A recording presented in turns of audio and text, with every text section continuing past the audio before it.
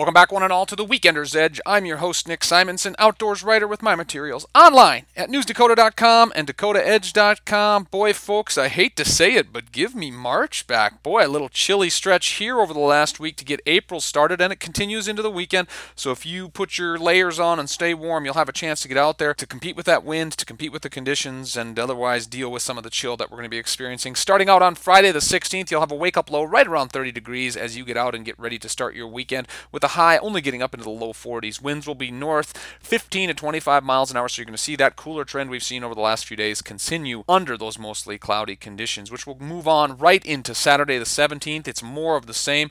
Lows in the upper 20s as you get out of bed. Highs into the middle 40s only for your Saturday, with those winds continued north 15 to 25 miles an hour. So again, a little bit chilly for your Saturday. We turn to Sunday, which, because of a little reprieve in the morning, will be our pick of the weekend, with a low near 30 when you get up, getting a high right up to around 50 degrees, so a little bit warmer, and that wind will start light out of the west. So if you're thinking about going fishing early in the day, you will have less wind to contend with until right around midday, when those winds shift to the north at 15 to 25 miles an hour, and a chance of rain builds in, and obviously you have a chance for snow overnight into Monday.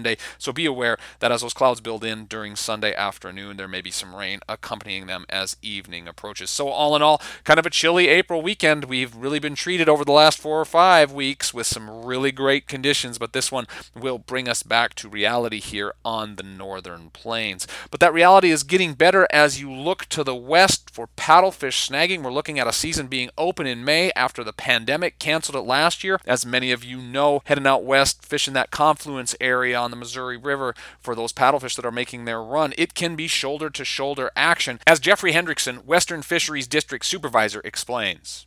We're planning on having a season, with social distancing. The fish should be there, and it should be in a good year. Low flows are usually translate into a good paddlefish snagging year. Population's stable. It's been stable for years. That's why we have the harvest quota. Usually if the season is over early, before like the end of May, then we'll have a 1-week snag and release season after that. Otherwise, 3 days a week are snag and release only.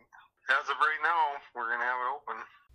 So good news there from Game and Fish as we talk about the upcoming seasons here this spring. Paddlefish snagging, of course, found online at gf.nd.gov/fishing/paddlefish-snagging. So check out the regulations if you're heading out west. Know where you need to go in order to get those tags. That wraps it up for the Weekender's Edge, folks. Have a safe and enjoyable one, and remember to stay warm. For the Weekender's Edge, I'm Nick Simonson. Good fishing to ya.